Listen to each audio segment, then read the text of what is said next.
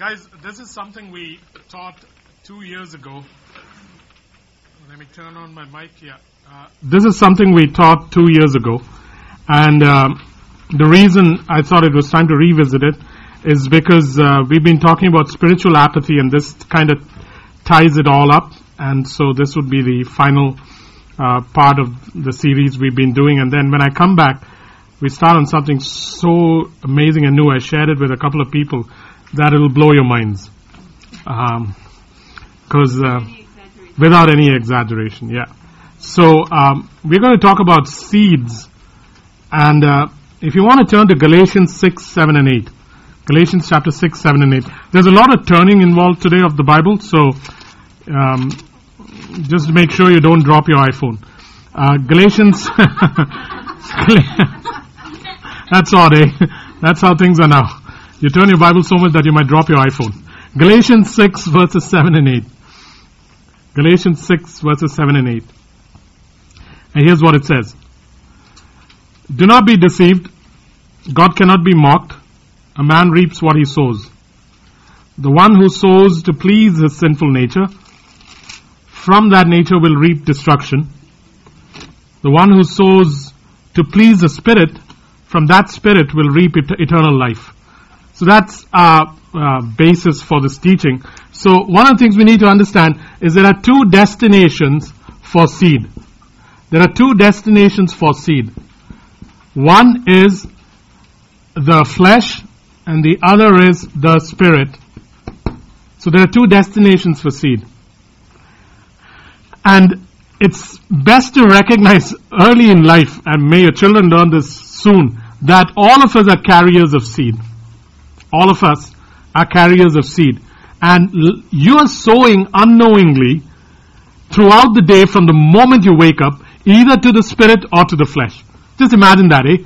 The moment you wake up, you have started sowing.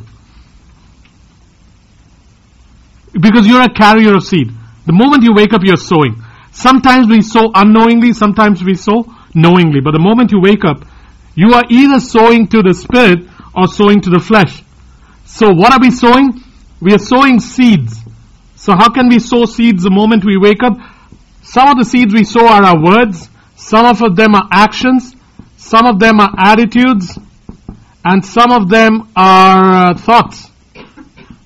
But the moment you wake up, this is how you begin. And you either sow words, actions, attitudes, and thoughts into the flesh, or you sow it into the spirit. And the thing is, if you sow into the flesh, it brings destruction or ruin. And if you sow into the spirit, it brings life and abundance.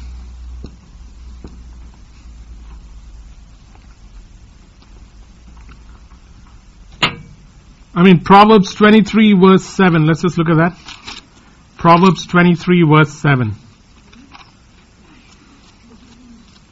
Proverbs 23 verse 7 says, for he is the kind of man who is always thinking about the cost. Eat and drink, he says to you, but his heart is not with you. I don't know why I chose that one. Proverbs 23 7. I think I'm trying to find that verse. It says, as a man thinks, so is he. It's not Proverbs 23 7. It's another word. Sorry about that. But as a man thinks, so is he. What I'm trying to say is, guys, from the moment I wake up, where are my words being sown? Are they being... So let me define flesh and spirit to you. Flesh is basically the traditions of men. The traditions of men, sin, world, human ways. That's what we'll call the flesh. Sowing to the flesh is sowing into the traditions of men, sowing into sin, sowing into worldly ways or human ways, sowing into self. That would be sowing to the flesh. And it always results in destruction, ruin, corruption.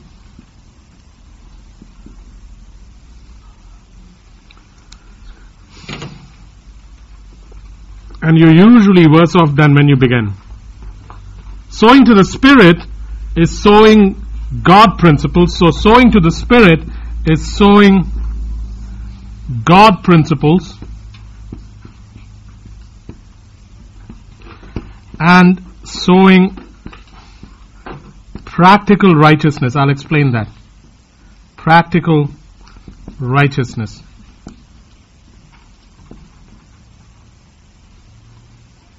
That's sowing to the Spirit. And it always results in abundant life. A life of peace, rest, clarity, revelation.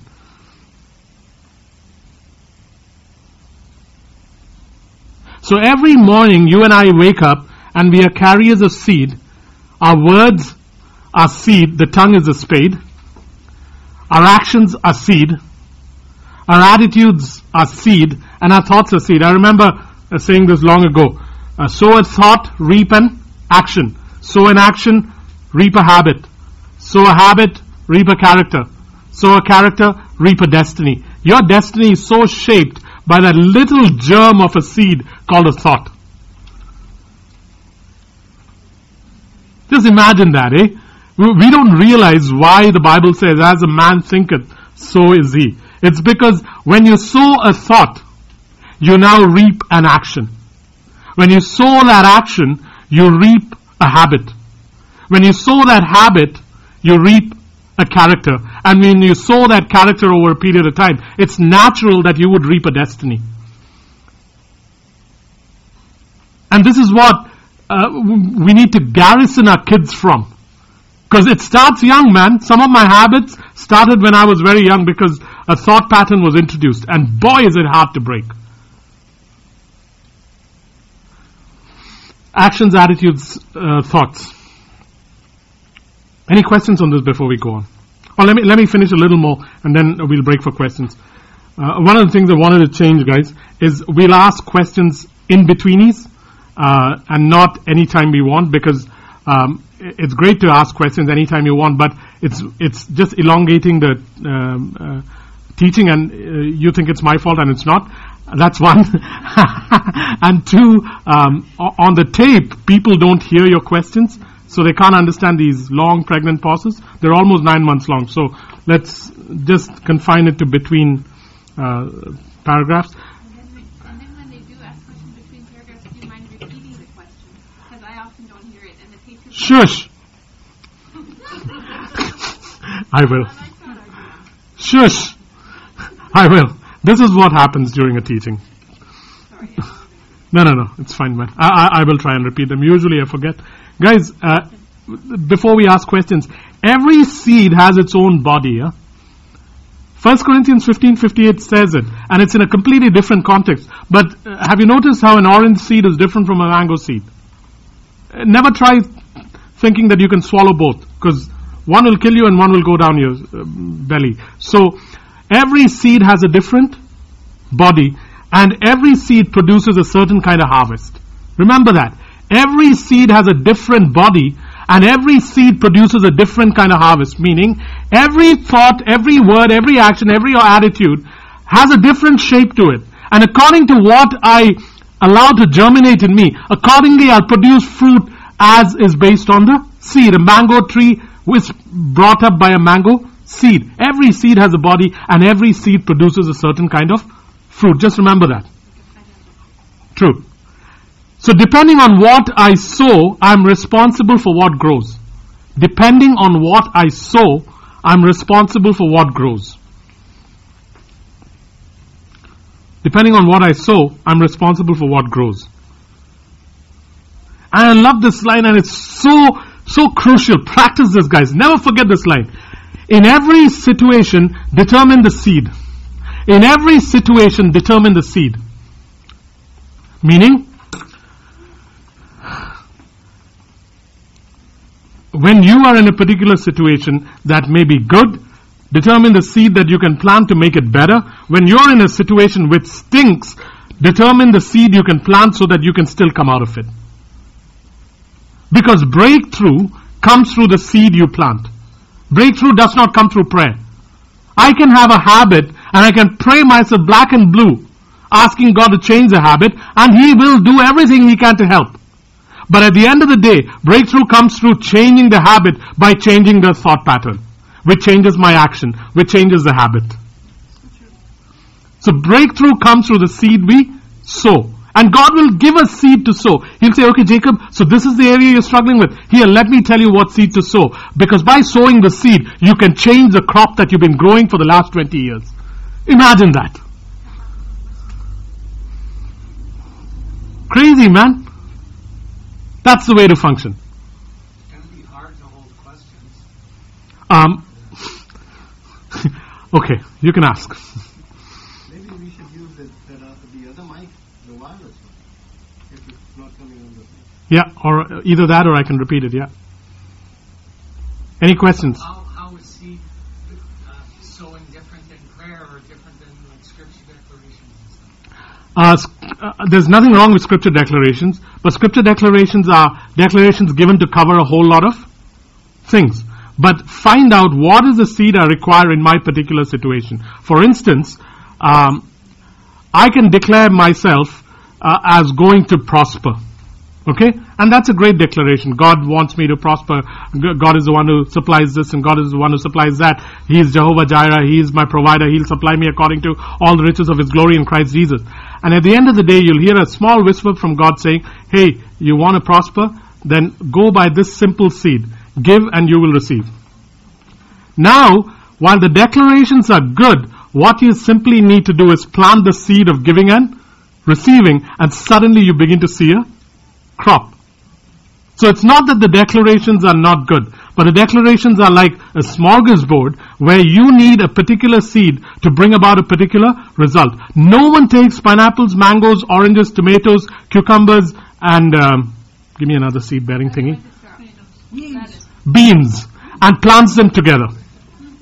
They're all good seeds, but they all have a place to be planted. So Jacob, that's one side of the story where Yeah. I want to plant seed. What about others trying to plant seed into me? I have to be careful. Seed that others are trying to plant into you, one has to figure out, okay? For instance, let's assume I see an area in your life that needs change. If I come and say to you, Marcus, here is a seed, you plant this principle from God into your life, and it'll change you. You have to discern whether I'm telling you right, whether my intents are right. But usually you can take it for granted that I won't do you harm. Then the scripture goes that you weigh and then you do it. Yeah. Any other questions, guys? Just have an example of Yeah. what Matt was asking about. Before God could do a miracle in me and Here. to quit smoking, before I could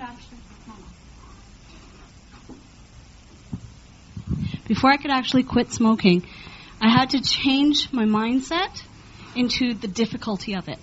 God planted a seed in me in the form of a book that I knew I had to read before I could ever quit smoking. And it helped me to change my mindset on how difficult it would be.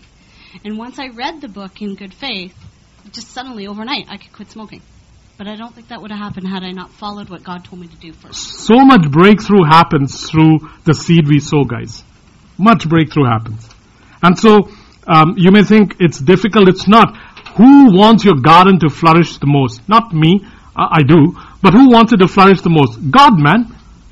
I mean, I love what He says in John 15. He says, Uma, don't you know that I have planted you so that you may bear much fruit? So who is most interested in having your garden flourish?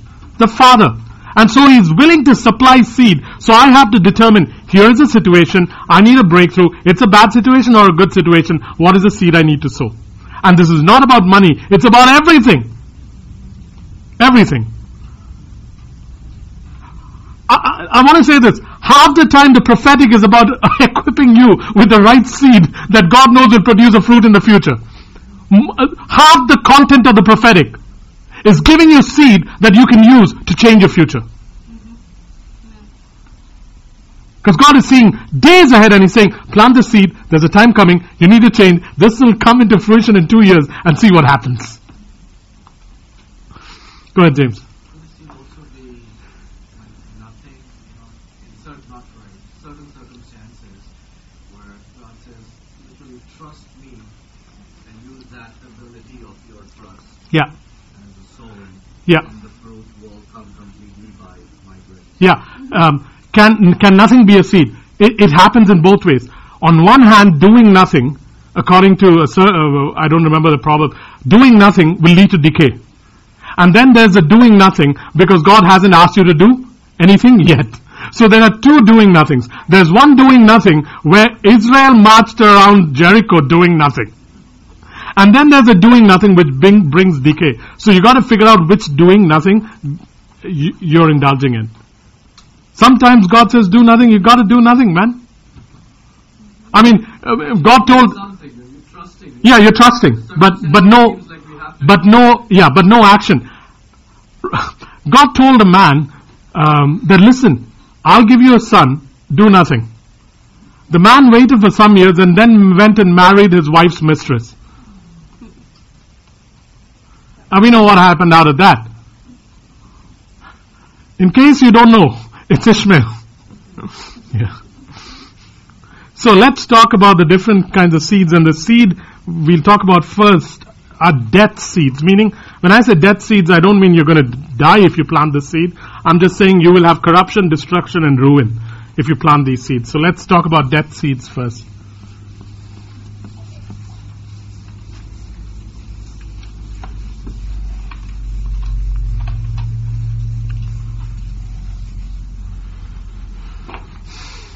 Okay.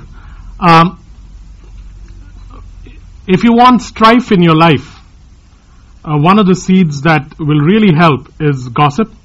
Gossip is a seed for strife. Gossip is the seed for strife. So, but men don't gossip. Trust me, they do. Let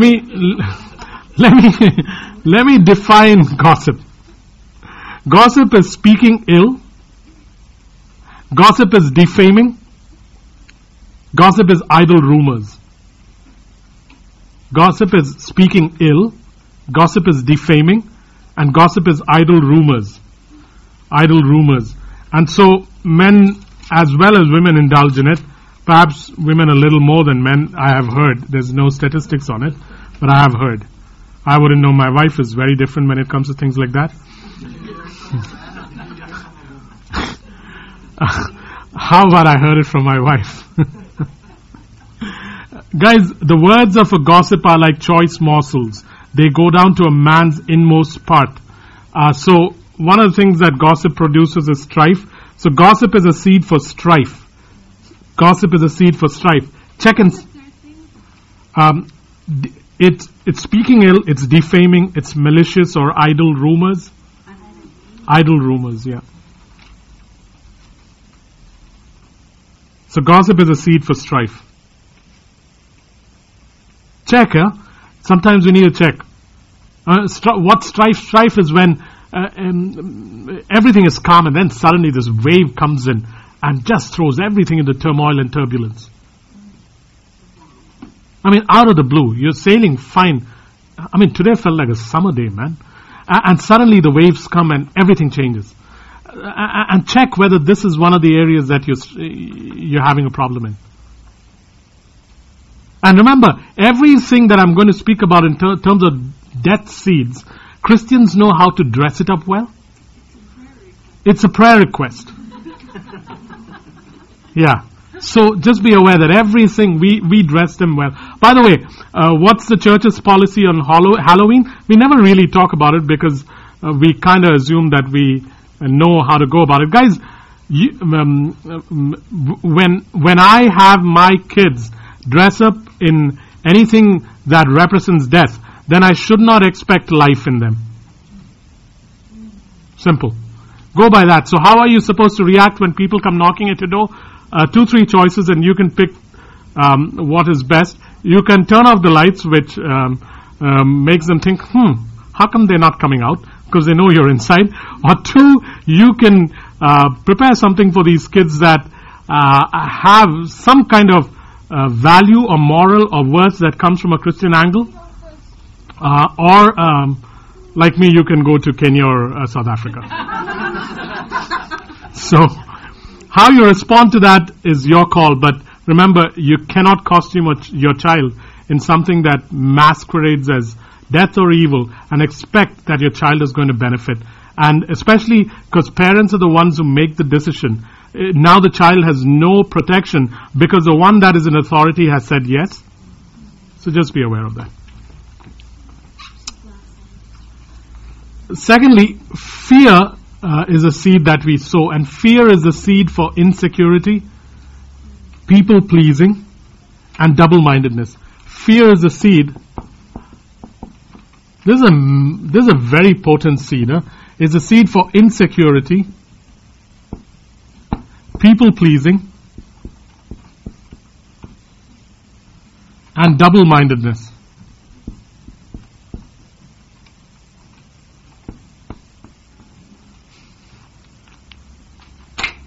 And double-mindedness.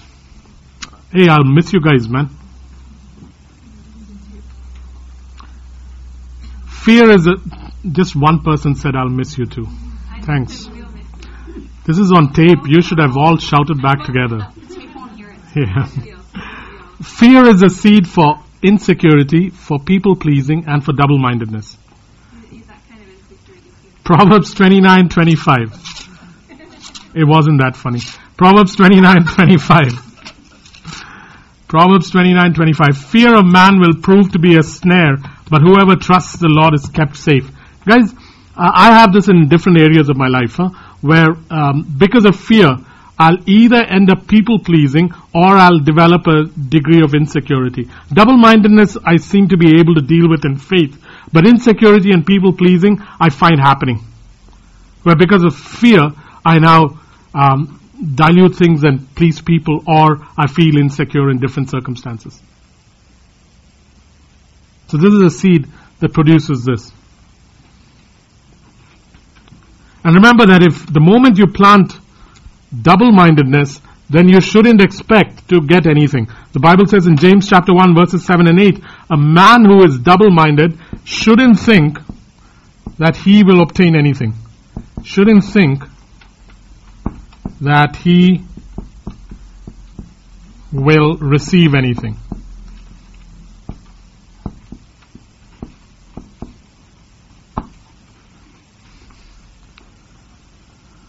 There's an inability to receive the moment double-mindedness is a seed.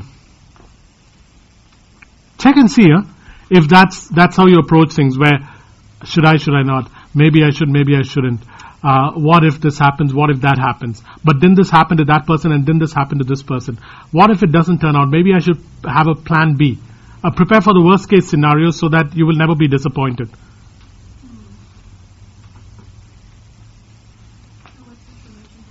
The solution to it, there's life seed which we can talk about later. But the solution in this is again going back to sowing trust and sowing faith in the character of God.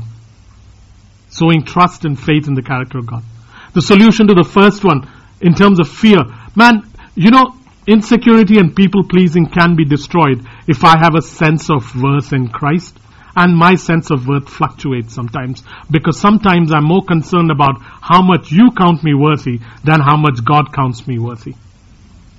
Therefore, it is important for me to make sure that I please you, and that puts me in a place of insecurity.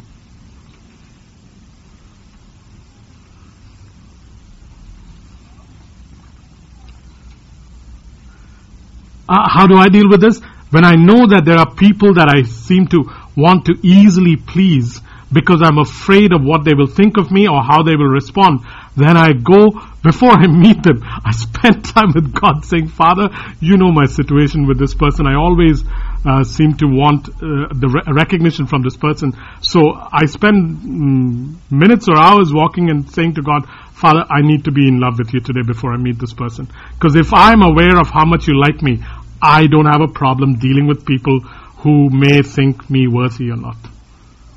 And once I'm set there, then it doesn't matter. Then it doesn't matter.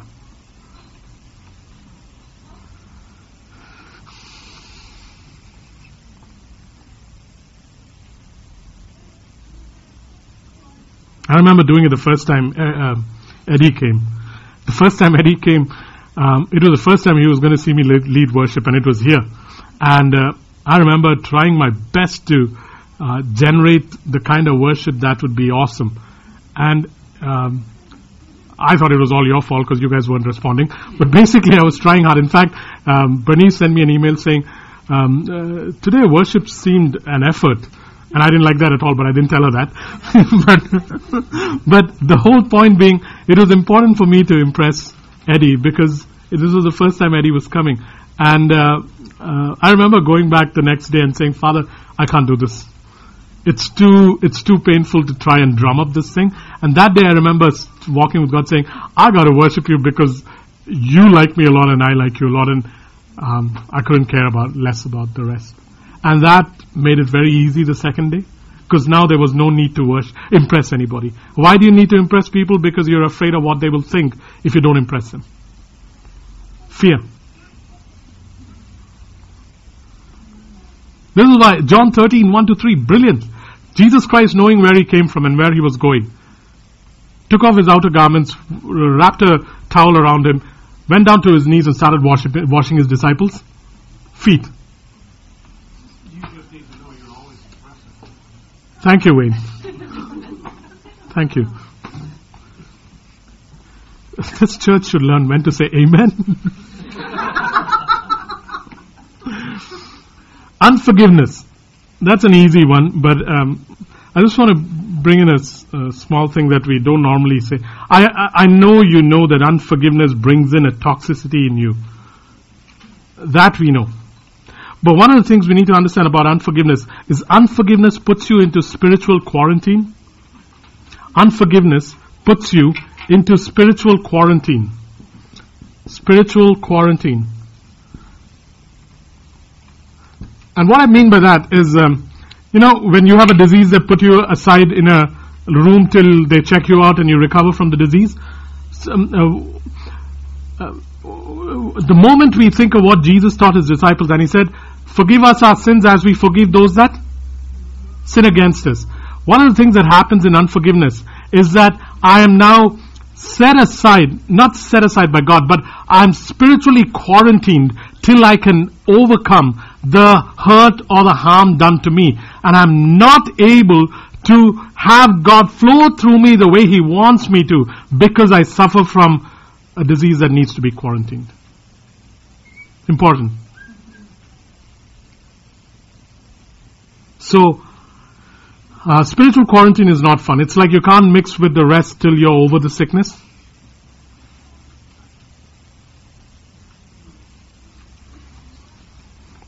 And not only that, the Lord really explains in another place what unforgiveness is the result of it. Yeah. That he cannot forgive us. Yeah, that's what I was saying, yeah. Yeah. And it actually describes what happens. Yeah. About these little things, right? Yeah. You will be thrown into the jail Yeah. until you pay. You cannot pay. Yeah. Guys, the way it works is, let's assume he's my son, and he has unforgiveness against his brother. Now, it's not that he stops being my son. But now, what I have cannot flow through him till he comes into a place where he reconciles with his brother. Therefore, when I have to call one of my sons to do something, I'll call the younger one, even though the older one is more qualified, because he has spiritually quarantined himself from being used when I want him to be used. Because when he is unforgiving, he and I have nothing in common. Because everything I am speaks forgiveness. So, be aware of spiritual quarantine. It's so self-defeating as a Christian. The next seed, deception. Today, 2 or 3 times we heard God saying, while we were during the time of worship and people were speaking and saying what God was saying, we heard, do not build on lies, speak the truth. Deception. And so, when God says that 2 or 3 times in a congregation, pay attention, because maybe there's an issue in my life where I'm lying or deceiving, and maybe there's an issue in your life that you need to take care of. So deception is a seed for concealment. Deception is the seed for concealment. Meaning, when I deceive, I get concealed. Because you have to walk in the light of the truth. deception has the ability to conceal. Jacob was concealed in Laban's house for 20 years because of his deception. Those were not 20 years that God had ordained for him, by the way. Just so we are clear. Joseph's imprisonment was a God thing. It says in Psalm 105 or 106 that he was put in fetters and the word of the Lord tested him. It never says that about Jacob. 20 years the guy is concealed in Laban's house for his deception. Deception is a seed for concealment. It'll conceal your life and it'll conceal the very thing you're trying to lie and build. Oh man, I don't know why I don't get this. The very thing you're lying about will never see the light of day because it's concealed. And the when I indulge in deception, whatever I'm touching is concealed. It does not see the light of God. Jacob, there's a time when we are deceived by someone else and we are in deception. True. True. Yep. Yep. Accusation is the seed for captivity. Accusation is the seed for captivity. Accusation is the seed for captivity. So why? Because when I partner with the accuser of the brethren, then it's like running when you tie two people's legs together and they're going to run that race. Two-legged or three-legged? I can't understand that. It's two legs. But anyways. Okay, so basically that's what happens. When you start, accusation is a seed for captivity because now you bring yourself into bondage by partnering with the accuser of the brethren. This does not mean we don't raise our voice against things that are wrong, but one knows the spirit it's coming from. Many times when I begin to talk about things that are wrong in terms of the church, many times I find myself sliding from it being an indignation that is correct to an accusation that is wrong. I can see myself slipping. An accusation then becomes the seed for captivity.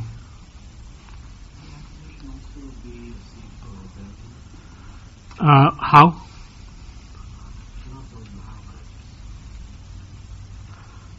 You think about it and let me know.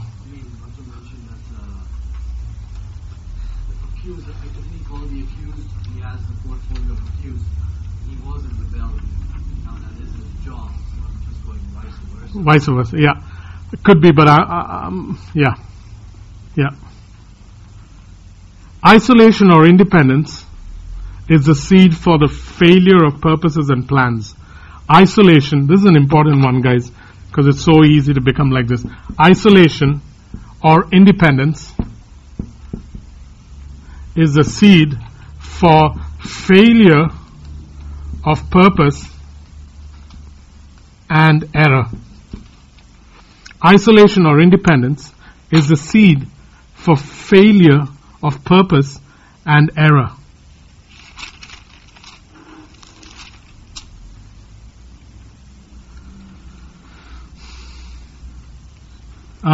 Proverbs 15:22. Plans fail for the lack of counsel, but with many advisors they succeed. Plans fail for the lack of counsel, but with many counselors they succeed. Proverbs 24:6. For waging war you need guidance, and for victory many advisors. For waging war you need guidance, and for victory you need many advisors. So when I begin to operate in isolation and independence, now do you see why it would be so foolish not to be sent by the body? When I go on my own. How foolish is that?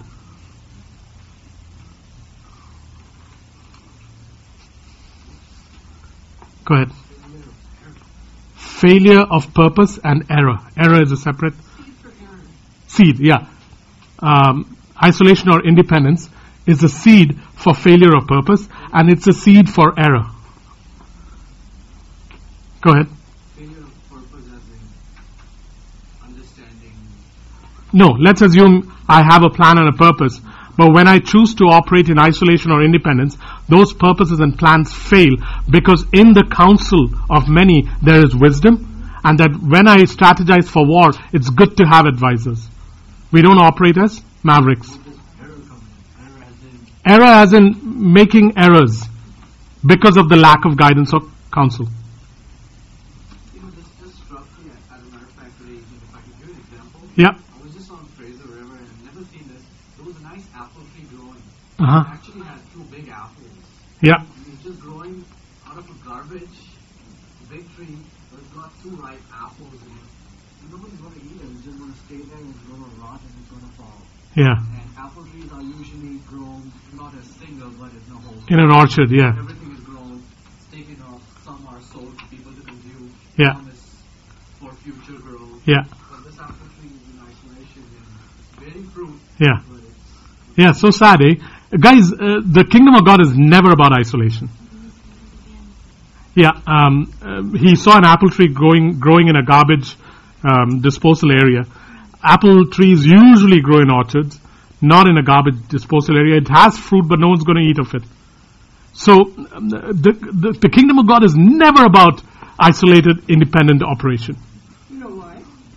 The Holy Spirit has gifted all God's children with wisdom and with insight and whatever, right? Amen. Gisela's in the building.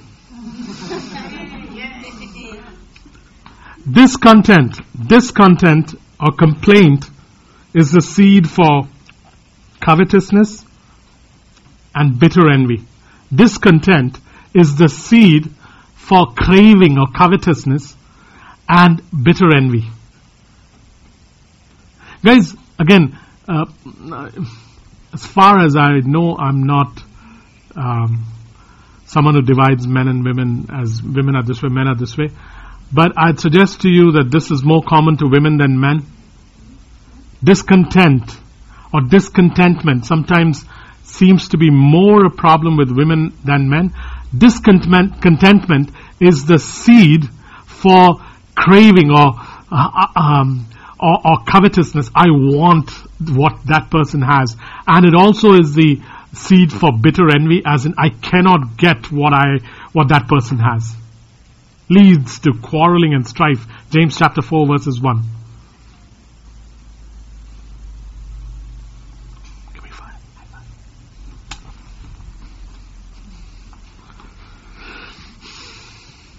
James 4 verses 1 and 2 talks about it. Exodus 16:3 talks about it. Man, did Israel lose its inheritance because of discontentment? And what were they discontented for? Onions and leeks.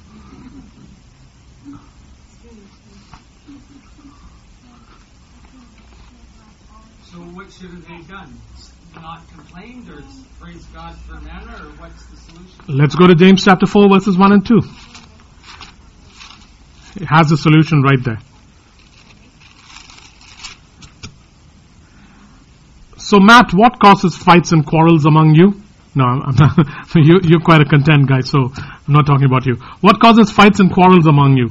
Don't they come from your desires that battle within you? You want something, but you don't get it. You kill and covet, but you cannot have what you want. You quarrel and fight, you do not have because you do not ask God. When you ask, you do not receive because you ask with wrong motives, that you may spend what you get on your pleasures. And then it goes on to tell you how to correct your heart.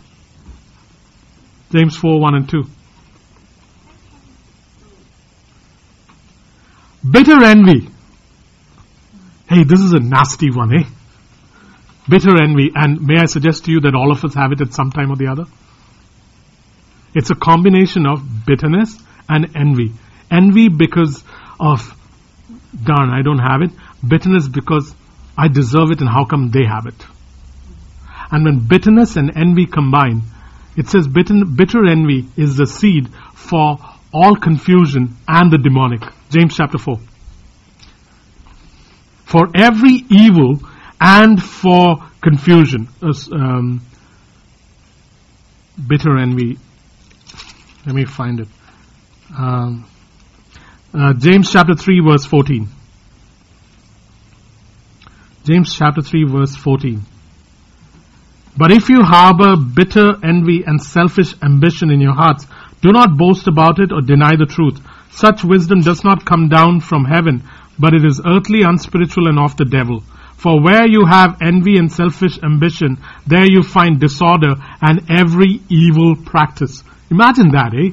Confusion and every evil practice in a place where bitterness and envy combine in my life. That's a nasty one. Confusion and every evil thing. How nuts is that? Talk about holding coals to your chest and expecting not to be burnt. Certainly explains the word today, though. Yep. Anger.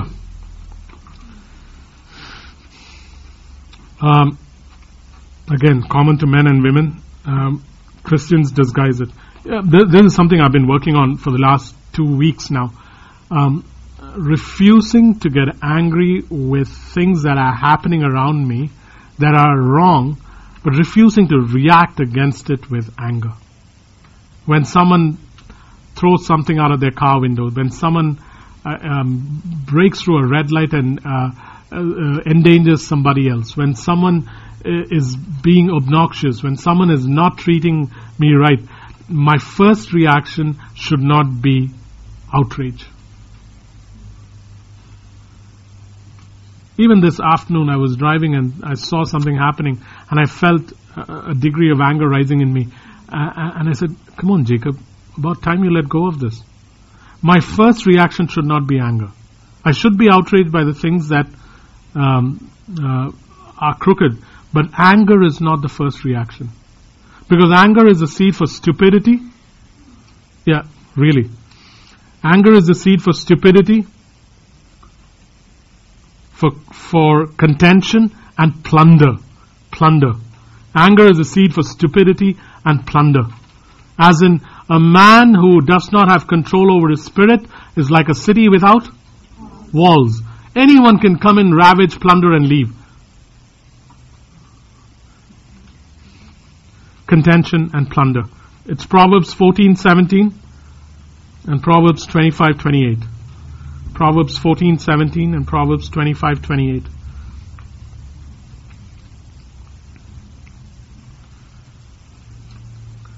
Guys, here's another one, and I would suggest to you that this applies to men more than women. Mediocrity or complacency is the seed for the death of your destiny. Mediocrity or complacency is the seed for the death of your destiny. Mediocrity or complacency is the seed for the death of your destiny.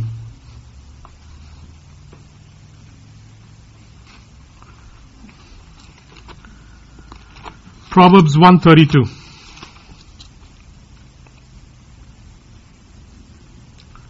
For the waywardness of the simple will kill them, and the complacency of fools will destroy them.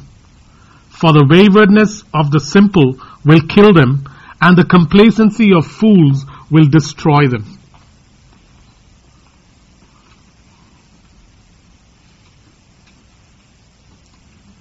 Legalism. Legalism is the seed for alienation. Legalism is the seed for alienation.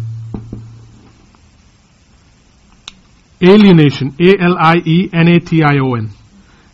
And it's also the seed for dullness. Dullness and alienation. And I'll explain that. Dullness and alienation. Alienation is when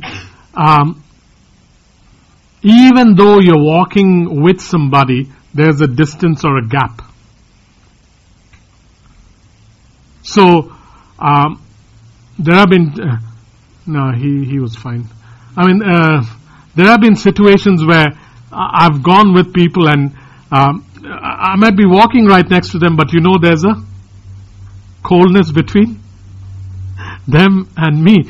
Because I feel alienated from them. It's not that God alienates us, but legalism has the ability to alienate us from God simply because legalism is Christ plus something. Legalism defines Matthew 27 this way. And Jesus Christ died on the cross. And as he died, he said, "It is finished," but you have to do something else to complete it. Those were his final words on the cross.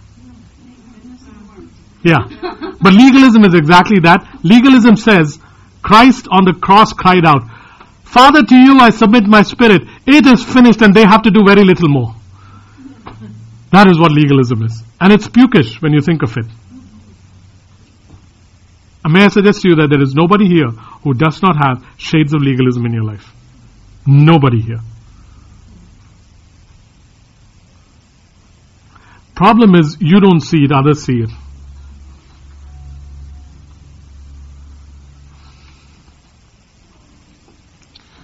It's a seed for alienation. Galatians 5 verses 1 to 4. Galatians 5 verses 1 to 4. Don't worry, there are good seeds coming. Galatians 5, 1 to 4. Still feels good turning pages, man. Galatians 5 verses 1 to 4. It's for freedom that Christ has set us free. Stand firm then and do not be burdened again by a yoke of slavery. Mark my words, I, Paul, tell you that if you let yourselves be circumcised, Christ will be of no value to you at all. Again, I declare to every man who lets himself be circumcised that he is obligated to obey the whole law. You who are trying to be justified by the law have been alienated from Christ. You have fallen away from grace. Ouch! And the other thing that legalism does is it brings in dullness. Dullness, as in, as God explains thing, all he hears is a voice going, duh, duh, duh. Look at 2 Corinthians 3.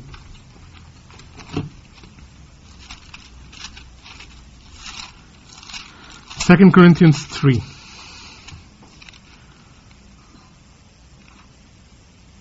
Verse 14.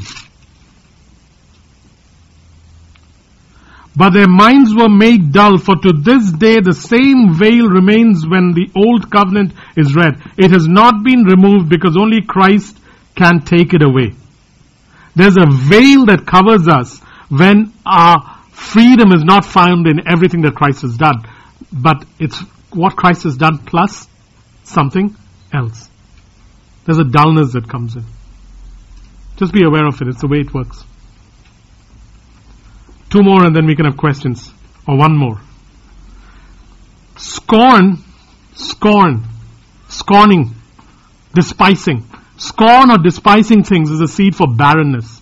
Scorn is a seed for barrenness. Scorn or despising something is the seed for barrenness. So, this is what happened to Michal. When she saw David dancing like a fool, in her words, with the Ark of the Covenant, she scorned him and she remained barren for the rest of her life. Yeah.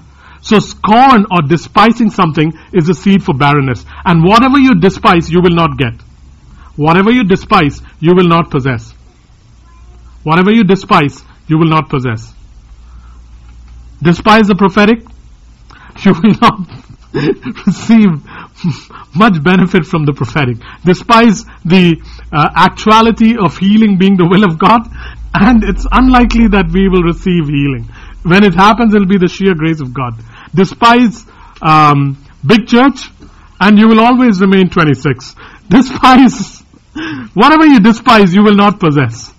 Because scorn is a seed for barrenness in that area. Questions? Yeah.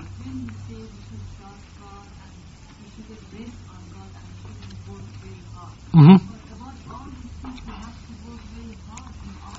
Nice. Yeah, good question.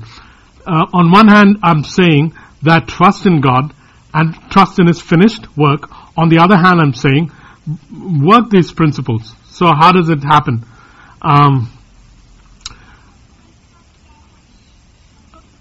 Here's what we need to understand. My body is neutral. this body does not do any evil. So I go shake his hand, and my body is an instrument of good. I go hit him, and my body is an instrument of bad. So my body is neutral. My spirit is perfect. God lives there. God is resident there. That's where He lives. The area that I need to work on, because the Bible says work out your salvation, as in the area that I need to transform so that more and more people recognize the Christ who lives inside, is my thinking. So all these principles have to do with changing the way I think. Yeah. So it's like a baby in a womb. Neither Mariana nor Sapna have to do anything as the baby grows. But boy, a day is coming when they'll have to go through labor to push the baby out. But in terms of the actual growth of the baby, they do nothing. It happens. It's a complete work that God finished before the earth was created. Already the babies in the wombs were there before creation. Everything is complete. But in the process of bringing that baby here on earth, there will be work involved. There will be work involved for both James and Sapna. I don't know how you men handle your wives when they are going through labor, man. Same question I have. Yeah. So we get it. And when you define grace as it's all finished, I was understanding that as in the salvation. You cannot do anything to be saved, but you got to do things to change your mind. Yeah. Let's take Jesus' example. Jesus is 100% God and 100% man. When He functioned on earth, He functioned as a man who followed the Holy Spirit. Here's what the Bible says in Luke 1 about Him. Luke 1:52 or 53 says that He grew in wisdom, stature and favor with God and man. So He had to learn. Hebrews 5:14 says He learned obedience through suffering and with tears.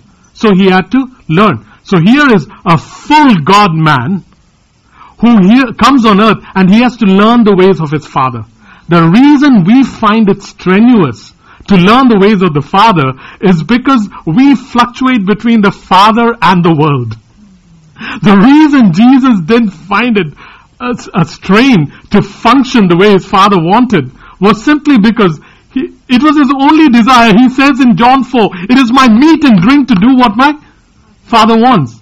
And yeah. Go ahead. So in other words, what we are doing over here is we have to be aware of all these so that the finished work is not gone to waste. No, that it completes itself here on earth. So we have to be aware that when these things come in our life, Yeah. know what to do. Yeah. Let me give you an example. Why is it that I'm negating anger out of my life right now? Not because I will become a man of great control. Because if I hadn't told you, you wouldn't even know. But because in that area, I'm finding two things. One, I'm finding that I'm completely ungod. The only difference is my finger doesn't go up and my mouth doesn't say words because I know better than that. But the anger begins to rage inside. I'm completely ungod. And two, I know that if anger persists in my life, there will be physical outcomes. So let's rule out the physical outcomes. Set them aside. I want to remove anger from my life because I know that it is something that my Father would thoroughly enjoy. And that about 3-4 weeks ago, He began to shine light on this area saying, son, in this area, you got a problem. And my response is, Father, I'd so like to solve this with you. No longer is it, I've got to work. Now it is, I've got to operate by a principle that my Father has established. I'll do it joyfully. It's like, what's his name? The guy who won 7 or 21 medals in the Olympics? Michael Phelps. Phelps actually is working out Hebrews 12 verses 1 and 2. For the joy that was set before him, he counted as nothing the training towards heading to the cross. Phelps has no problems swimming 5 hours a day for 7 days. For years. Because he knows the joy that is set before him. What is the joy that should be set before us so that we start running there? Guys, I've seen workaholics. I'm dealing with a workaholic right now. Not from Acts 29. I'm dealing with a workaholic right now who is so consumed with work that his marriage is falling apart. But his consumption with work is full of joy. He looks forward to an impossible deadline. Because if he gets an impossible deadline, Joan, do you want to change places? You're good? Okay. No, Renita, it's got nothing to do with you. I thought the light was too bright, that's why I thought. Yeah.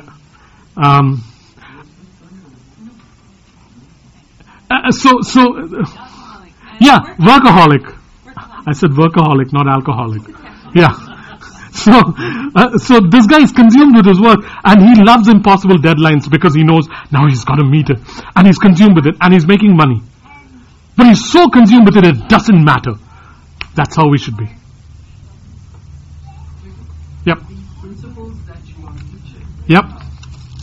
they have already been in existence prior to Christ.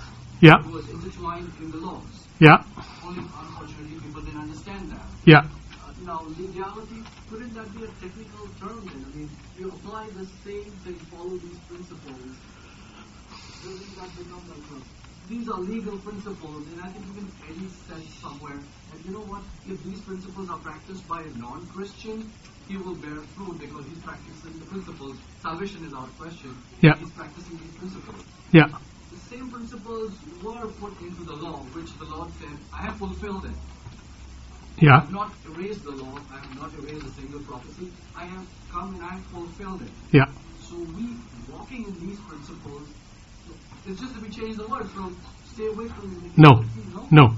Because the reason it was called the law was because it was a question of do's and don'ts that justify. I'm not talking about law, I'm emphasizing Yeah, legalism. The whole idea of legalism, which is again the law and the code of conduct that Moses had given, was based on a simple thing. Do this and you will be justified. Don't do this and you will be condemned. And the aspect of love or the aspect of fatherhood was completely missing. In the New Testament, this is not a question of do's and don'ts. This is not a question of eternal security. This is a question of becoming like Christ. And it is motivated by one thing: love and joy. The two things that were banished in the Old Covenant, except by the few that understood it, was joy and love, were never the motivating factors for the law. David in this was brilliant. When you read Psalm 119, by the way, you should read it occasionally even though it's long. He says, I want to run in the path of your laws. I have great joy in it. You rarely hear that from anybody else. David got it. That's why he could revolutionize things the way he did. So that's one of the huge differences between the law and how we see things today. You want to add anything to it? Okay. The solution is recognizing God's love for me so that I can now love Him back. A guy from Bangalore sent me an email and he said just 2 lines in it that he felt the Lord was saying. And these 2 lines may seem so insignificant, but as I'm reading it, I was repeating it this morning, reminding the Lord and thanking Him. He said, Jacob, there are many more nations the Father says, there are many more nations to go to, and the Father says, I like you a lot. This morning, it was this morning when I went for the wedding, I didn't want it to become formal. I wanted people to know who I belong to. So I spent some time talking to the Lord saying, Father, I could be one of those official pastors doing a wedding, but I want them to know who I belong to. So I need to talk to you and get things right. So when I go there, things flow easily. And one of the things I was reminding the Lord was, Father, just want to remind you of that email, your words. You said you liked me a lot. And so it's easy for me now to like you back. And so when I went there, it was so cool. Like I didn't feel official at all, even though I was in a suit. So scorn is the seed for barrenness. Michal scorned David. Esau scorned his birthright and never possessed it. So what you despise, you will not birth. Guys, the thing is, most of us plant many of these seeds together. And then we wonder why things are happening the way they are happening. So now let's talk about the good seeds, or the seeds of life. What time is it? Wow, we're doing very well, man. We'll be out of here by 8 today. Well, that would still be 3 hours, right? We'll be out here before 8. That's going to be my aim right now. Okay, life seeds. I know, it's funny, Sarah. Sarah, it would be much shorter if your dad didn't ask so many questions. One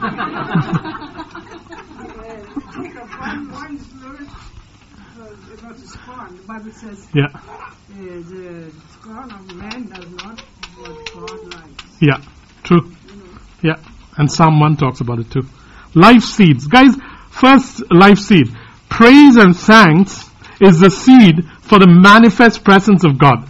Praise and thanks is the seed for the manifest presence of God. And the emphasis is on the word manifest because God dwells in us as a people. So it's not that we need praise and thanks to have Him appear. Because that was our old way of thinking, that we have to have praise and worship so that God can inhabit our praises. That's an Old Testament pattern. Psalm 100, as I've said before, does not apply to the church. Enter His gates with thanksgiving, enter His courts with praise. That was a protocol that was established for the people in the Old Covenant. There was a way. They couldn't come before Him any other ways because they were not sons yet, even though God called Israel His son. They had no concept of fatherhood. So today we don't approach that way. I mean, Sarah, Travis, they go running to their dads. There's no hallelujah, praise the Lord, have me father. No, nothing like that. Just straight. So that protocol has been... Stop laughing. Okay. Praise and thanks is a seed for His manifest presence. Meaning, when my life is one that has praise and thanks in it, there's a tangible evidence of God that I recognize and people around me recognize. Today, when suddenly we broke out into the kind of praise we were engaging in, there was a tangible presence of God. None of us were focusing on Jawad or him or me.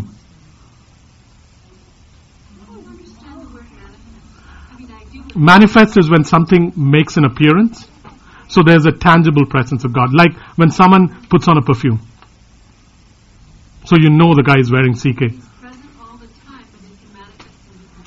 He's present all the time, but now His presence becomes evident. Because now it's a life characterized by... Why is it that you go to some people and you immediately know their gentleness? Why is it that you go to some people and you immediately know that they have a very gentle spirit? How come? Because they've lived that for so long. That is the first thing that shows. Isn't that awesome? Isn't that awesome? You can spend 2 minutes with a person and you know the person has a gentle spirit. That didn't happen in a day. That happened over years, man.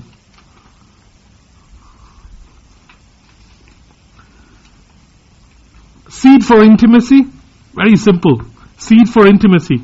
Genuine, consistent pursuit is the seed for intimacy. Genuine, consistent pursuit is the seed for intimacy. Genuine, consistent pursuit is the seed for intimacy.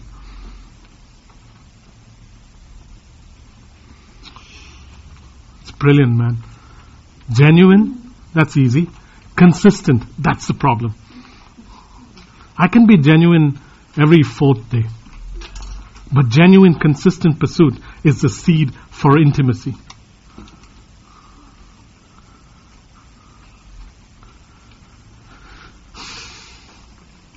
May you be in love with your wife every day. Consistent pursuit of her. Consistent pursuit of her. That we'll talk about tomorrow. This is the one that this church is very used to. What is the seed for revelation? What is the seed for revelation? Maybe I shouldn't have said it in such haste. Yep. Mind change. A change of mindset is the seed for revelation. God only reveals things when we are willing to change our wineskins. New wine is poured into new wineskins. Who wrote Marx? Who? New wine is poured into new wineskins. Therefore, an old wineskin has to be changed. A change of mind is an absolute necessity for new things from God. The new wine, is it the Holy Spirit described? Yes, in the context that he's probably speaking to the Pharisees in Luke 9, it is that we cannot, he's saying you can't take a new cloth and put it on an old it tears. So you got to change your thinking before the truths that I'm saying to you can come into your life. And the Pharisees were saying, nope, Moses told us this. Do you say that you're greater than Moses? That's what their question was. So a change of thinking is what brings in new revelation. Simply, and yet, if I don't change my thinking, there is nothing new. Go ahead. It would be appropriate in also using the word beyond your thinking. Because, I'm saying that because repentance, which I just looked it up, you should know, is the word called metanoia. Yeah. And, Even I know that. Yeah. Just why does everyone pick on it? Change of mind, but then I was looking at the meaning and all, it goes beyond your understanding. Great. Beyond whatever you comprehend, Yeah. it's beyond that. Absolutely. I mean, most of the new truths trust me, new wine blows your mind. There's a shop when you drive up to Shillong from Calcutta, there is a shop that sells wine. And I've taken a picture of it. And the name of the liquor shop is Mind Blowing Wine. That's the name of the shop. Mind Blowing Wine. And it is true. New wine will blow our thinking because it goes beyond what we can comprehend. Yeah. A change of mind and purity. Explain some more. Why do you think? Okay. Any relation. I would put it this way. Blessed are the pure in heart, for they shall see God. So, in that sense, yes, purity is a proof that I'm intimate with God and I will see things of God. But at the end of the day, one can be pure. I've met people who are super pure but not willing to change. And that's a tough one, eh? So you have people who are super pure, their lives are very pure. And they'll put us to shame because their lives are very pure. And they'll have visions from God that will show them what they need to do. But in terms of actually, what do you call this movement? Actually advancing the things of God, God will not be able to use them simply because they do not want to change the way of thinking. So for them applies the scripture, blessed are the pure in heart, for they shall see God. And they shall see God here on earth and see God in heaven. But they won't be able to advance the purposes of God. So they will see the Christ child being born and then they'll die. Like Anna.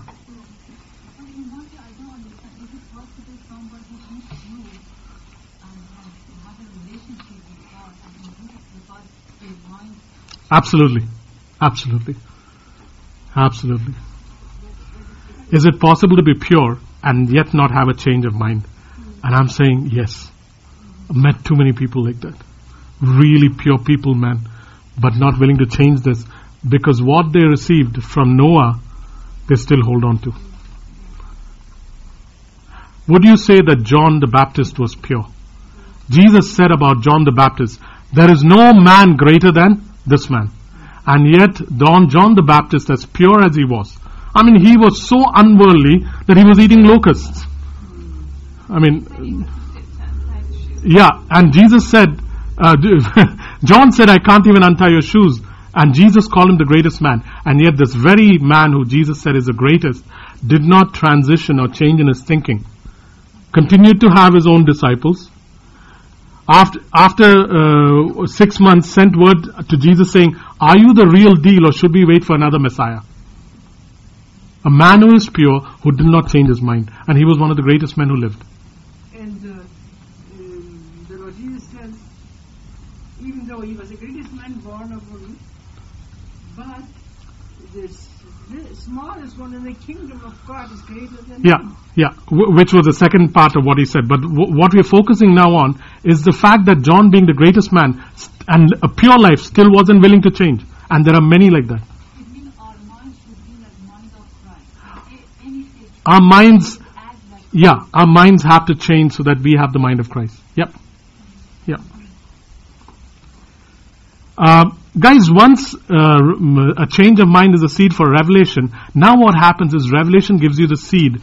Revelation is the seed for accessing the kingdom. And I'll explain that.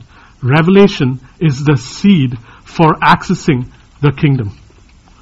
Revelation is a seed for accessing things of the kingdom. What I mean by that is, here's Peter, and Peter is asked a simple question. Jesus asks his disciples questions. He says, who do you think I am? Everybody answers. Peter says, you are Jesus Christ, the Son of the living God. And Jesus says, this revelation did not come to you from flesh, but it came to you from my Father. And then he says to you, on this rock I will build my church. And he says, Peter, I give you the keys of the kingdom. What does that mean? That Peter has the ability now to access things of the kingdom, to make things of the kingdom available.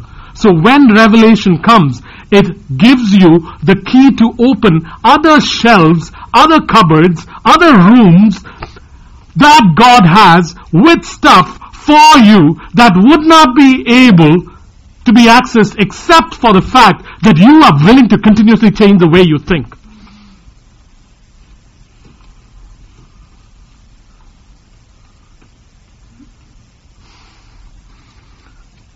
Let me give you another example.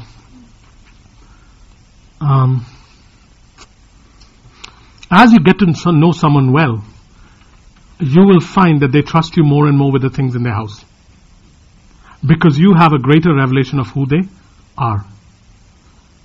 As you come into a greater revelation of God and His ways, He will trust you with more and more keys in His house, which you can keep opening to find new things. But if you don't come into a place where you are willing to change your mindset about something, you will not be able to get those keys.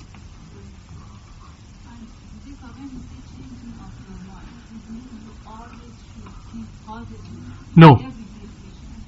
Changing of the mind is the ability, very simple. I'll go back to that simple illustration I always give. They asked Noah, what should we do to be saved? And Noah said, come into the boat. They asked Moses, what shall we do to be saved? And Moses said, follow the 10 commandments. They asked John the Baptist, what shall I do to be saved? And John the Baptist said, repent, for the kingdom of God is near. They asked Jesus, what shall I do to be saved? And Jesus said, repent, for the kingdom of God is here. They asked Paul, what shall I do to be saved? And Paul said, not by works, but by faith. Same question, 6, 7 different answers. Each time, the flower opens a little more. The flower opens a little more. What happens is sometimes, because we heard Noah say, come into the boat, God is now saying, repent, for the kingdom of God is here. And you're saying, can't be, because Noah said, step into a boat. That's what is called a refusal to change my mind. Because I have grown up in a certain denomination, certain tradition, because my grandfather told me this, because this is what I learned in Bible college, and I spent $20,000 doing that, and now you expect me to give up all that because you are bringing a new truth? No way. Hold on to Noah. You don't do that.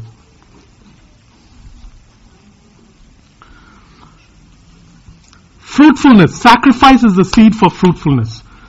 Want to be fruitful? In the area that you want to be fruitful, die. I'll explain it. Sacrifice is the seed for fruitfulness. John 12:24. Unless a seed falls to the ground and dies, it cannot bear fruit. So, if you want, just think of this.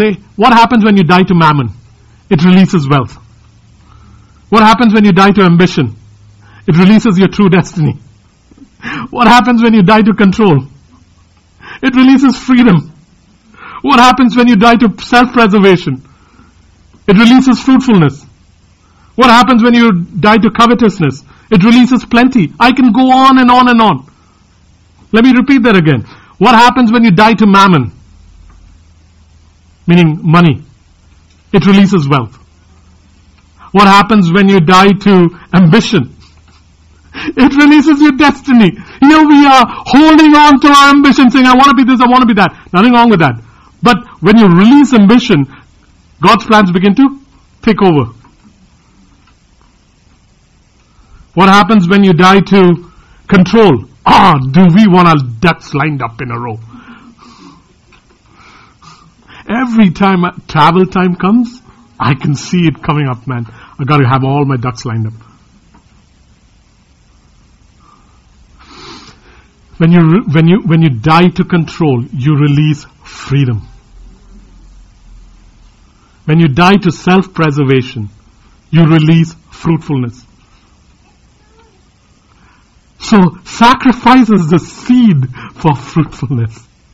This is why I said in the beginning, guys, examine your situation, determine the seed.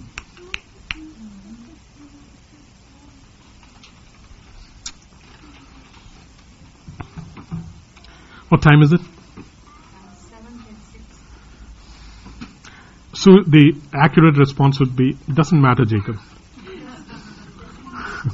Okay. Okay. The righteousness is the seed for deliverance. Righteousness. Hey, Matt, can you grab me half a cup of coffee, please? Yeah. Righteousness is the seed for deliverance and favor. Righteousness is the seed for deliverance and favor.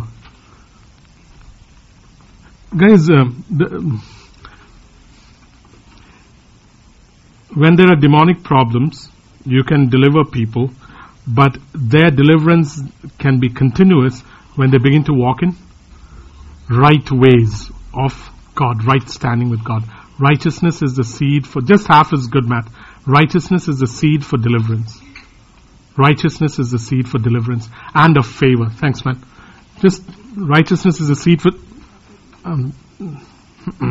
righteousness is the seed for deliverance and favor. Turn to Psalm 34:19. Psalm 34:19. Hey, tons of scripture there, that you can go and examine at home, because most scriptures correspond to almost everything I've read here. I haven't read all of them out. Psalm 34:19. A righteous man may have many troubles, but the Lord delivers him from them all. Hosea 10:12. Hosea 10:12. Hosea 10:12. Sow for yourself righteousness, reap the fruit of unfailing love or favor. Break up your unplowed ground, for it is time to seek the Lord until He comes and showers righteousness on you. Sow for yourselves righteousness, and you will reap the fruit of unfailing love. Meaning, righteousness is the seed for deliverance and for favor. Righteousness is the seed for deliverance and favor. Nothing like walking a right way. Jesus used to love this. He grew in wisdom, in stature, and in favor with God and man, because he walked ways that were righteous. Why did he walk ways that were righteous? Because he was in love with his righteous Father. I love the song that the guys in Bahrain wrote. They wrote, For we are holy, for the Holy One is in us. We are righteous, for the Righteous One is in us. And so it becomes natural then for a people who follow this God to walk that way. This is why God says, be ye perfect, for I am perfect. Boy, what a standard he sets. And then when he said, but that's not impossible, he says, but I'm living in you. So let's work towards it. Dependence is the seed for safety. Dependence is the seed for safety and strength, actually. Dependence is the seed for safety and strength. Dependence is the seed for safety and strength. Ironically, we think that a sign of strength is independence, while the Bible says dependence is the seed for strength and safety. Ecclesiastes 4:11 and 12. A man who walks alone will be cold. Two people who walk together will be warm. A threefold cord cannot be broken. There's safety in that, man. Ecclesiastes 4:11 and 12.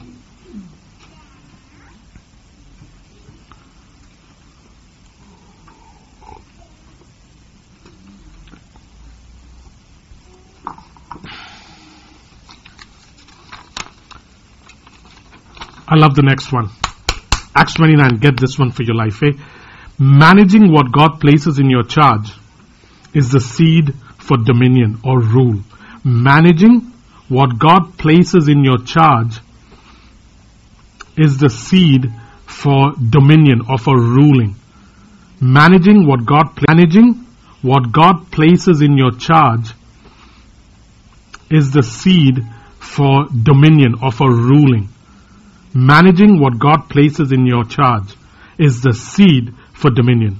Matthew 25 verse 14. And he gave talents to different people. He gave some 5, he gave some 2, he gave some 1. The guys with the 5 came back and said, we took the 5, we multiplied it. Well done, good and faithful servant. Come into the joy of the Lord. You will now be placed over 10 cities. The point being, when you manage what you presently have faithfully and you discharge it well, know that you will be given more to rule over. It might be a difficult charge that you have, but do it well, guys, and you will be given more. If I discharge my responsibility as the set man in this house well, then more will be given to me. And if I don't, then not only will what I have be taken away. Yeah, we won't go there. The principle for dominion, the seed for dominion or rule, is be faithful over what you have today.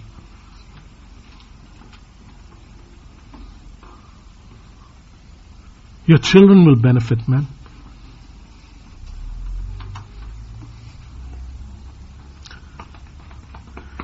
What's the seed for promotion? What's the seed for promotion? Humility is the seed for promotion. Hey, by the way, promotion is God's way of advancing His children in the system of the world. Promotion is God's way of advancing His kids in the systems of the world. You should see how God promotes. Mordecai is a guy who sits at the gate and suddenly he becomes the one who is honored. Joseph is a prisoner. Suddenly he becomes prime minister. Moses is a refugee. Suddenly he becomes deliverer. God is looking for people who won't be affected by positions. So humility is the seed for promotion. Humility is a seed for promotion. In every area, not at work, even when you get something. I think I told you, I started getting favors when I was traveling. And at one point when I didn't get the treatment that I thought I deserved, I became pretty obnoxious in my behavior, man. It was like, how come you're not giving me what I deserve? And I've heard the Lord saying, you didn't earn it, I just gave it to you, so why are you acting like this? It was a perk that I got. And so I step into this perk, and then when the ones who are supposed to serve me don't serve me, I started demanding things of them. Humility is a seed for promotion. Humility is the seed for promotion. I love this next one. Gentleness is the seed for incisive influence. Gentleness is the seed for incisive influence. I'll explain it. Gentleness is the seed for incisive influence. Guys, use gentleness in every situation and you'll make much further inroad than if you come with any other attitude. For the single guys here, remember, gentleness makes a man more attractive.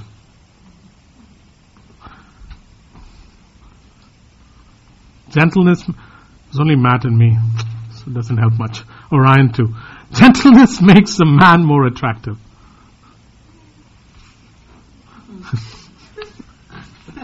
Gentleness is the seed for incisive influence. Gentle answer turns away wrath. So work on it, guys. In any situation, when you come in gently, this is why he talks about your Savior very differently. Behold, he comes, riding on a donkey, meek and gentle. Doesn't matter that Jerusalem is a rebellious city. He comes in riding on a foal of a donkey, like James was singing. He comes with gentleness. It has incisive influence like nothing else can influence.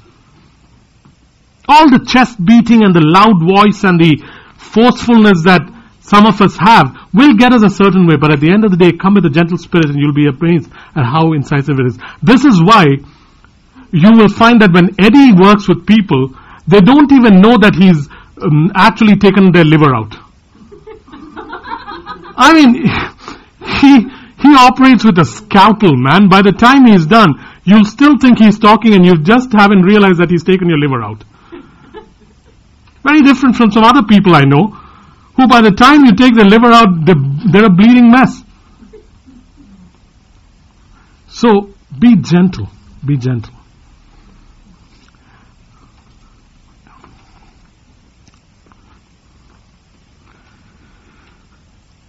This one used to your advantage. We got 3 or 4 more to go and then we are done. Gifts are the seed for greater room or access. Gifts are the seed for greater room or access. By the way, when we talked about gentleness, Proverbs 15:1 talks about it. 1 Peter 3:15 talks about it. Deuteronomy 32:2. In 2010, I remember on January 1st, the Lord saying, Jacob, may your words be like dew that is gentle on the ground. I forgot it halfway through the year, but that was something I remember him saying. Gifts are the seed for greater room or access. Proverbs 18:16. Guys, whatever your gifting is, I'm not talking about spiritual gifts. Any gift that you know you possess, that you're good at, it'll create room for you. It says, gifts will bring you before kings. Both your spiritual and your normal gifts. It'll bring you before kings, meaning it'll create a pathway for you. It'll open access. Is the prophetic your gifting? Use it as God directs, and it'll create room for you. Is cooking your gifting? Use it. You have no idea how many people have the names, to say it in a very evangelistic way, have the names written in the book of life because of her cooking. It creates room. Doesn't matter what it is. Use it. Proverbs 18:16, I think it puts it this way.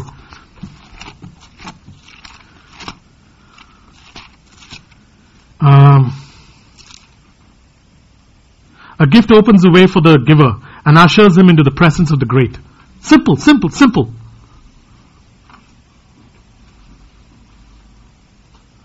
A gift opens the way for the giver. Whatever your spiritual gifts are, yes, they're meant to edify the body, but use them whenever God directs you out in the world to, because you have no idea what it'll open. I've told you stories upon stories of how the prophetic has opened up the lives of kings. So use it. If you want to inherit everything God has for you, the gift for, the seed for inheritance is zeal or holy violence, as Wayne was saying when he was praying for me. Zeal or holy violence accomplishes everything God has for you. Zeal or holy violence. And what did we say holy violence comprises? Someone from last week's notes? What's holy violence? What are the 3 components of holy violence? I think it's important for Acts 29 to get this so deep into your psyche that if I wake you up in the middle of the night, you'll be able to tell me. What constitutes holy violence? There were 3 things. One was a Greek word, and there were 2 other things with it. Agape. Pardon? Agape. Yeah. And what are the other 2? Can someone look at their old notes? Not a feeling made up of zeal, passion. Okay, so the first one is? Zeal or passionate determination. The first ingredient of holy violence is passionate determination. Second? Knowledge. Third? Agape. Being deeply agape. And I'll just touch on this again so that you and I don't forget these. Zeal or holy violence is made up of a passionate determination, meaning there's this passion in you saying, I'm determined, I'm passionate about this determination of mine as I press forward to what God has laid a hold on me for. The second one is knowledge. It's not, The second one is knowledge. Knowledge is vital for zeal, because otherwise Proverbs 19:1 says that zeal without knowledge is like a misguided missile. It doesn't say that, but that's what it means. Knowledge without zeal is dangerous. That's what it says. So, you have to have knowledge. Knowledge of what? Knowledge of the truths of God. So that your zeal is not misguided. Your zeal has to be based in the true knowledge of God. And finally, it has to come from this place of being deeply agaped by God. Meaning, you have to be so aware that the reason I am able to fuel myself in holy violence is because I am deeply loved by God, and it's out of that I function. Otherwise, what will happen is you will end up being the two sons of, not Sceva, John and James, the sons of Zebedee. You become the two sons of Zebedee who were so consumed with zeal that they said, shall we bring down fire on Chris's head and Chantal's head? Sons of thunder. And so Jesus responded saying, I don't know what kind of spirit you guys are. And trust me, the reason they said, shall be called on fire is because they actually thought they could, because they knew Elijah had. So it wasn't an empty boast. There was sufficient faith. But remember, whenever you called on fire, wear an asbestos suit. So zeal or holy violence is a seed for inheritance. Turn to Numbers 25. Numbers 25. I don't recommend this at all, but it's just to prove a point. Get the moral of the story, not the action of the story. Numbers 25, verse 10 to 13. So what time is it? Sorry? Shoot. Okay, let's... Verses what? 10 to 13. Numbers 25, 10 to 13. Okay, the Lord said to Moses, Phinehas, the son of Eleazar, the son of Aaron the priest, has turned my anger away from the Israelites. For he was as zealous as I am for my honor among them, so that in my zeal I did not put an end to them. Therefore tell him, I'm making my covenant of peace with him. He and his descendants will have a covenant of a lasting priesthood, because he was zealous for the honor of God and made atonement for the Israelites. What did Phinehas do? He took a javelin and drove it through Cosbi and through the woman who he was Zimri and Cosbi. He drove a javelin through them because he felt that they were dishonoring the name of God. The point is not to drive javelins through people. In fact, anytime someone throws a javelin at you, what's your ministry? Duck. Yeah. So ducking ministry. Yeah. And you don't throw javelins back. So the point being, be consumed with these three things. Moving on. Honor. Honor is the seed for grace, guys. Honor is the seed for grace. I love this one. I've practiced it. I've seen tremendous benefits from it, and so have some of you. Honor is the seed for grace. If you want grace poured into your life, honor the source of grace. If you want to learn how to make rouladen or apple pie, honor the grace of cooking in her. And you will then begin to get from her not just the recipe, but the ability to make it. What happens is, we want the recipe. I promise you, you can give me any recipe you have and it won't taste the same. Because why? The secret is, I know. when I cook, You're spoiling my analogy. I know you asked the Lord to bless you, and it's the Lord that blesses your cooking. I know that, and I know you'll give honor to God. But I'm using you for a different reason. Yeah. So you can get the recipe, and but if you honor her, now you get the way she prays for it, you get the taste too. It's the same principle, guys. Honor grace, and it will flow into your life. The Shunammite woman honored Elisha.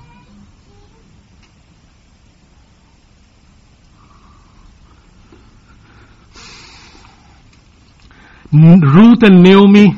Ruth honored Naomi. The Shunammite woman honored Elisha. Sons are told to honor their parents. When you honor the grace in somebody's life, it begins to flow into your life. What you honor and celebrate, you will receive. What you honor and celebrate, you will receive. So, if you honor the grace in my life, you will receive it. If you don't honor the grace in my life, you will get sermons, but you will never receive the grace in my life. Big difference. Okay, which brings us to the next question. How do we honor? How do we honor? If you want to honor Wayne for his skills at building, how will you honor him? You learn under. What else? What else? Well, you thank him. You tell others how good he is. Yeah, what else? You thank him? Yeah! You praise him, you thank him, you learn under him, but you also honor him with? Oh, you pay for his deeds. No. This is not paying. He may want to do it free. But if I want to receive what is in his life, I'll have to honor him with? Mullah. Find it throughout the Bible, man. Started with Abraham and Melchizedek. Continued down. Because, yes, he may not need more than a, hey, great job, Wayne. Well done. And he'll be happy with that. But that's not honor in its fullness. Honor needs to be expressed through other things too. Two more to go. Money is a seed for more money. Money is the seed for more money. Money is the seed for more money. Hey, by the way, when I say honor grace with money, I'm not saying you're paying for the grace. You're not paying for the grace. You are saying that, listen, this is the one thing that I say that I earn with the sweat of my brow. And this is important to me. But I recognize the grace in you, and I'm honoring you with this, saying, this is the one thing that I earn with the sweat of my brow. I'm honoring me with you. Words will come easy. Great job, Wayne. Thanks, Wayne. You're wonderful. You're the best looking carpenter I've ever met and all that stuff. But this is suddenly where money meets what's the word? What's that phrase? Rubber hits the road, or put your money where your mouth is. So thank you, Wayne. You're wonderful. You're wonderful. You're wonderful. You're wonderful. You're wonderful. No, that doesn't work.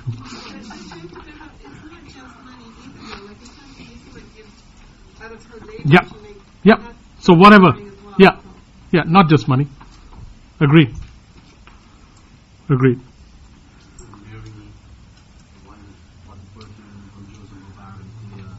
Honor. Great one. I didn't remember that one. Money is a seed for more money. Money is a seed for more money. If you want to grow money, sow money. Yeah. Money is a seed for more money. What is the principle? You give to, when you give, you receive. But the motive should not be that we get more. Agreed, but when you jump up, you come down. So my intent right now, guys, honestly, is to jump up. But like it or not, I'll come back down. Yeah. So the thing is, I literally cannot, I have never jumped up in my life thinking I won't come down. Till today. Because I'm not able to disconnect one from the other. So the motive is to jump up. So when we were singing, the only idea was to jump up, even though I was running out of breath. But every time I jumped up, I was so sure that I won't keep going upward. That it'll come down. So I cannot disconnect one from the other. So just remember that. So money is a seed for more money. And actually, Jacob, in the kingdom of God, yeah. lending money means winning souls, sowing spiritual seeds. Not only that you don't too hungry, you're not promised that, right? Yeah. But if we love the Lord, and the longer we grow in Him and live with Him, it's a pleasure to give and to hear. On the other end of the world, people get saved and get done whatever. Yeah. If you plant seeds. Absolutely. Yeah. In the kingdom of God. Yeah. I agree. There's the eternal value. True. Want to be at rest? Sow obedience. Obedience is the seed for rest. Obedience is the seed for rest. Obedience is the seed for rest. All I have to do on this trip, is to obey what has been shown and obey what God will show, and then I can be at rest, because obedience is the seed for rest. How do we know that? Hebrews. All your watches are, I think, 10 minutes fast. Hebrews chapter 4. Hebrews 4. Verse 2 and 6. For we also have had the gospel preached to us, just as they did. But the message they heard was of no value to them, because those who heard did not combine it with faith. Verse 6. It still remains that some will enter that rest, and those who formerly had the gospel preached to them did not go in because of their disobedience. Guys, we've talked about rest. We talked about rest for 8 weeks last year or the year before. But the point is to remind us again, obedience is a seed for rest. It's impossible for you or me to come into a place of God kind of rest till you obey what you have been told. Otherwise, there's no question of rest. And this is where what Sue had mentioned a little earlier comes into play. Guys, there's two ways of obeying.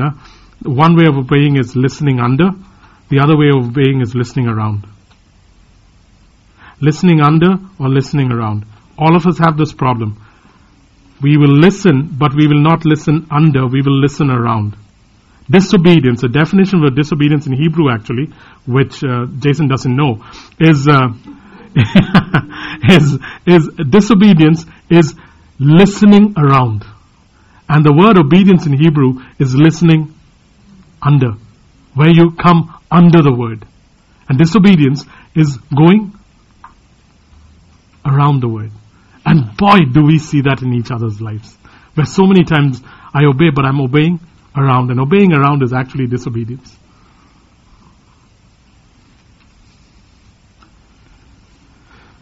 Okay, we're kind of done. Submission is a seed for divine order. Submission is the seed for divine order. Submission is the seed for divine order.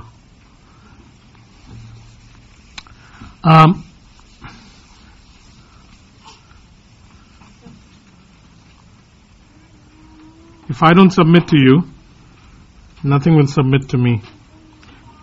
If I don't submit to you. So therefore, when I go and I'm asking to be sent, part of it is the sentness of it.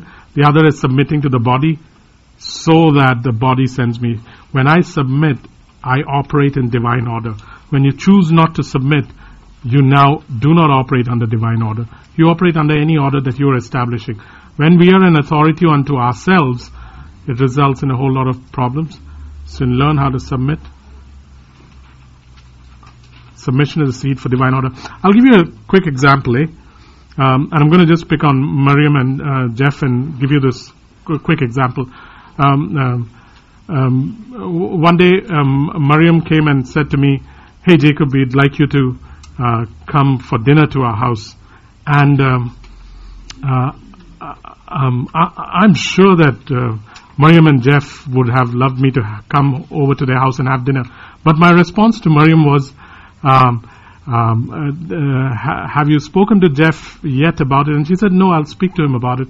I said, why don't you go and tell him and let Jeff come and ask me. So then Miriam went to Jeff, and Jeff immediately said, yes, and he came and said, Jacob, could you come to our house for dinner? So why go through that rigmarole process? Because I recognize that Miriam and Jeff is first among equals. And that if I am invited to their house and they both come to the church, then I want Jeff to know that I'm coming to his house and go through that process. Now it might sound such a rigmarole-ish thing, but I know that that's how order works. And both of them were immediately yes. But the point was there is set order. Whenever we take order into our own hands, guys, we have no idea how. We spent 2 weeks talking about order, so I'm not going to belabor the point. The point is, learn how to submit to whatever order exists. And in different situations, there'll be different orders, Different situations, different orders. When you go into another church, it's a different order. You can't ask questions. That's the order established there, live by it. I mean, I don't know if you remember, but when Anne was traveling with me, Elmer and Anne called me over to their house. And we are sitting at the dinner table, and then Elmer says, I now place my wife under your covering. When she was coming with me, because he wasn't. He was staying here. And so Anne came with me, and he said, I place my wife under your covering. While she is with you, you will be her covering. And in Bahrain, 3 minutes before the service, Anne goes completely deaf. She cannot hear, and her head is feeling funny. And this is just 3 minutes before we are going to go and speak. And I was so confident, man, I turned around and said, Father, she's under my covering. Elmer has placed her under my charge. And in the authority that I have, just by that, and in the authority that I have as a believer, I now say, ears open and dizziness go. Within a minute or 20 seconds, the whole thing went, and then we started ministering. We have no idea how important order is. It's so pointless breaking it. Because you prosper under it, you thrive under it. So bless you. There'll be, I promise you there are some changes. Not I promise. I say to you there'll be some amazing changes coming from the 18th on. So prepare your hearts and things will be different. Yeah. Amazing changes coming from the 18th on. Yeah. From the 18th on. From November 18th on. And I'll try to call you on Sundays. Keep all your phones on. And if I'm near Wi-Fi, I'll FaceTime with James. So, yeah. Tomorrow, I told you so. She'll send an email. And tomorrow,